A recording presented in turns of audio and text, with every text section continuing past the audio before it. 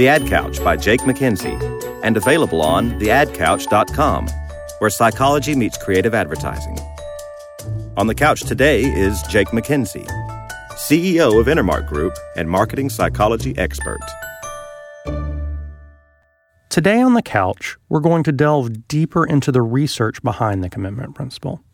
Now, as you recall, the commitment principle says that once we do something, if we buy something or say something, our commitment to stick with that goes up substantially, and we know that it's very valuable in terms of retention. And we also know that it is one of the most fundamental of human drivers. It is one of the easiest ways to help shape behavior change. And when you're dealing with something as powerful as this, we expect that there are ways that it can go wrong, that people have learned to exploit it in negative fashions. And there's lots of research around this concept. And so that's what we're going to talk about today.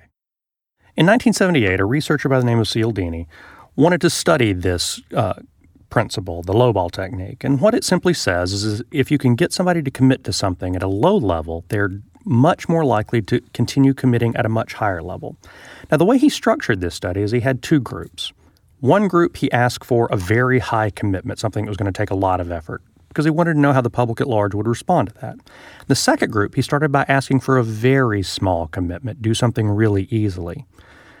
Then he asked that group, after you've committed to the small element, would you then commit to the much more difficult element?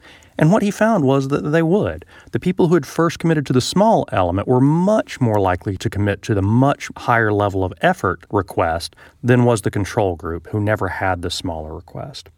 Now, salespeople have known this for years, and it is a very common technique where they come in and price something incredibly low, give you the lowest possible price, and then you get excited about it and say, yes, I'm going to buy that. Then once you've committed to that, they come back and say, oh, well, that doesn't include things that you expected, or maybe I misquoted the price.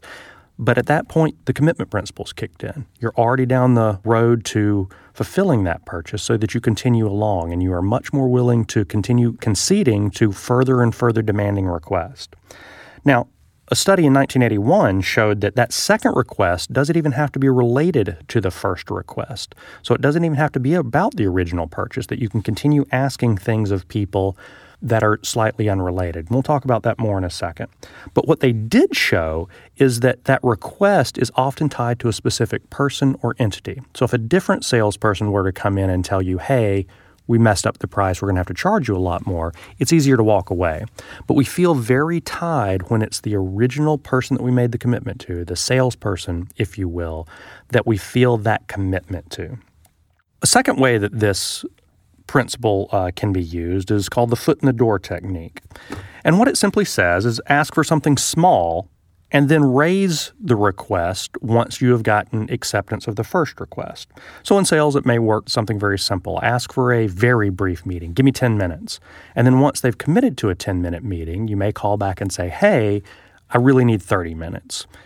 And what will happen is the person that's already on the commitment path, can agree to 10 minutes, is much more likely to agree to a 30-minute meeting than if you had called in the first place and said, hey, I need 30 minutes. Now, there was a study done by Friedman and Fraser that shows if you want to get somebody to do a big favor, it's smart by asking them with a small favor first. Now, the way they structured this was in California. And what they wanted to do is to see if they could get people to commit to putting giant yard signs in their yard. Now, you're thinking probably much like I was thinking when I first heard the request. Not just no, but heck no, I don't want a large yard sign. And what they found is when they went to the neighborhoods at large and said, hey, can we put a large yard sign in your yard promoting something good, don't litter, keep California beautiful, people were sympathetic, but very low acceptance levels because in general people didn't want a large yard sign. But with a different testing group, they started with a smaller request. Hey, do you mind if we put this very small sign up by the road that talks about not littering and keeping California beautiful? Now, not surprisingly, they had a much higher acceptance rate for this request. People didn't mind having a small yard sign because it helped them feel good about the overall project, keeping California beautiful. But that wasn't what they wanted to know. Friedman came back and then asked that group, hey, even before we've put up the small yard sign, we've decided that it would be more effective if we put this giant yard sign in your yard. And what they found is dramatically higher levels of acceptance from that group, even though they had never had a yard sign in their yard at all, because we'd never gotten around to it. Once people had committed to the small request, they were much more likely to commit to the higher level of request. Now, this overall concept isn't new. In fact, there's one of the Ben Franklin quotes that I really like, and it says roughly, if you want to make a friend for life, let him do you a favor. And what he's talking about here is simply the commitment principle. If somebody does something small for you, they begin to like you more, and then you can ask for much greater requests from them and have a high expectation that it's going to succeed. There's a third way that this principle is often exploited, sometimes with negative effects. And it's referred to as the boomerang effect. There was a researcher by the name of Keisler that wanted to study how people got such hardened opinions about things like politics. So he set up an experiment to see if it was the commitment principle at work, and in fact, it was. So what he says is that if you do something or advocate something and then are attacked for that belief or for that purchase or for that thing, you will significantly raise your commitment to that thing. And he set up an experiment to illustrate that this was the case. What he did was fairly simple. He asked women out of a neighborhood to give out flyers advocating something that was partisan. In this case, it was promoting birth control at a local high school. Now, the very next day, he had that group divided in two for his experiment. Half of the group got a leaflet in their mailbox attacking that position. It was a very anti-birth control message. And then the other half of the women got nothing at all. Then he went back to both of those groups, as well as a third group, people that had not been involved at all, and asked them if they would get involved in a very high-level campaign that was going to take lots of time and resources. So it was a pretty high-level request. Now, what he found was the people that had not been involved at all had a pretty low level of commitment. Very few people were willing to get involved with that campaign. Now, the people who had given out flyers and had not gotten the leaflet attacking their position were even more committed to being involved. But here's the really interesting part. The women who had got the leaflet attacking their position were dramatically more likely to commit to the higher request.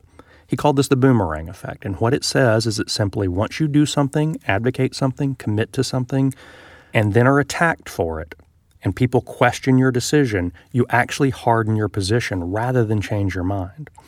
And this helps us explain in politics why people become much more extreme in their position, but it also helps us explain how some people remain committed to a purchase decision even in light of new evidence that indicates perhaps that it wasn't optimal. Now, marketers can use this principle to great effect, and they do this in the retention space as well.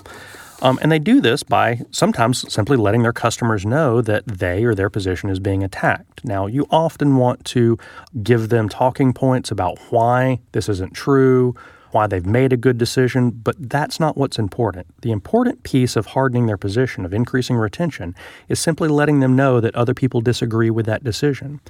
And if you think about a number of companies that perhaps have fallen behind on the technology curve but still retain a strong customer base, BlackBerry users are the one I hear about most frequently, it helps explain that. BlackBerry still has an incredibly loyal customer base that remain committed to doing things in the old way, if you will, using the keyboard. And BlackBerry remains committed to doing things that way. And what you're seeing at work here is the boomerang effect.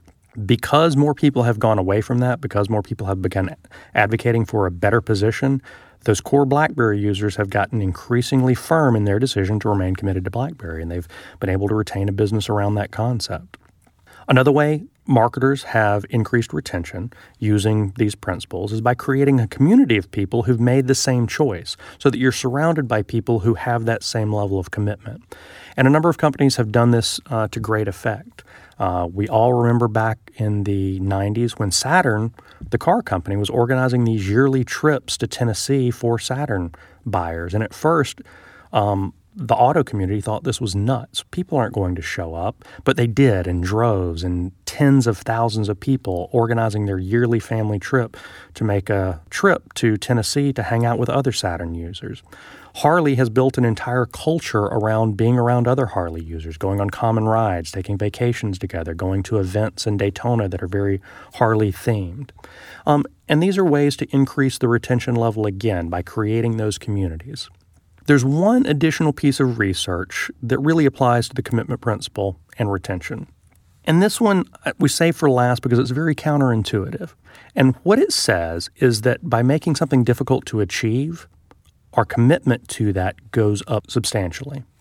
There are some researchers by the name of Aronson and Mills, and they did a study that showed when people had to go through a great deal of trouble or pain to attain something, they tended to value it much more highly than those who had gotten that thing with minimal effort.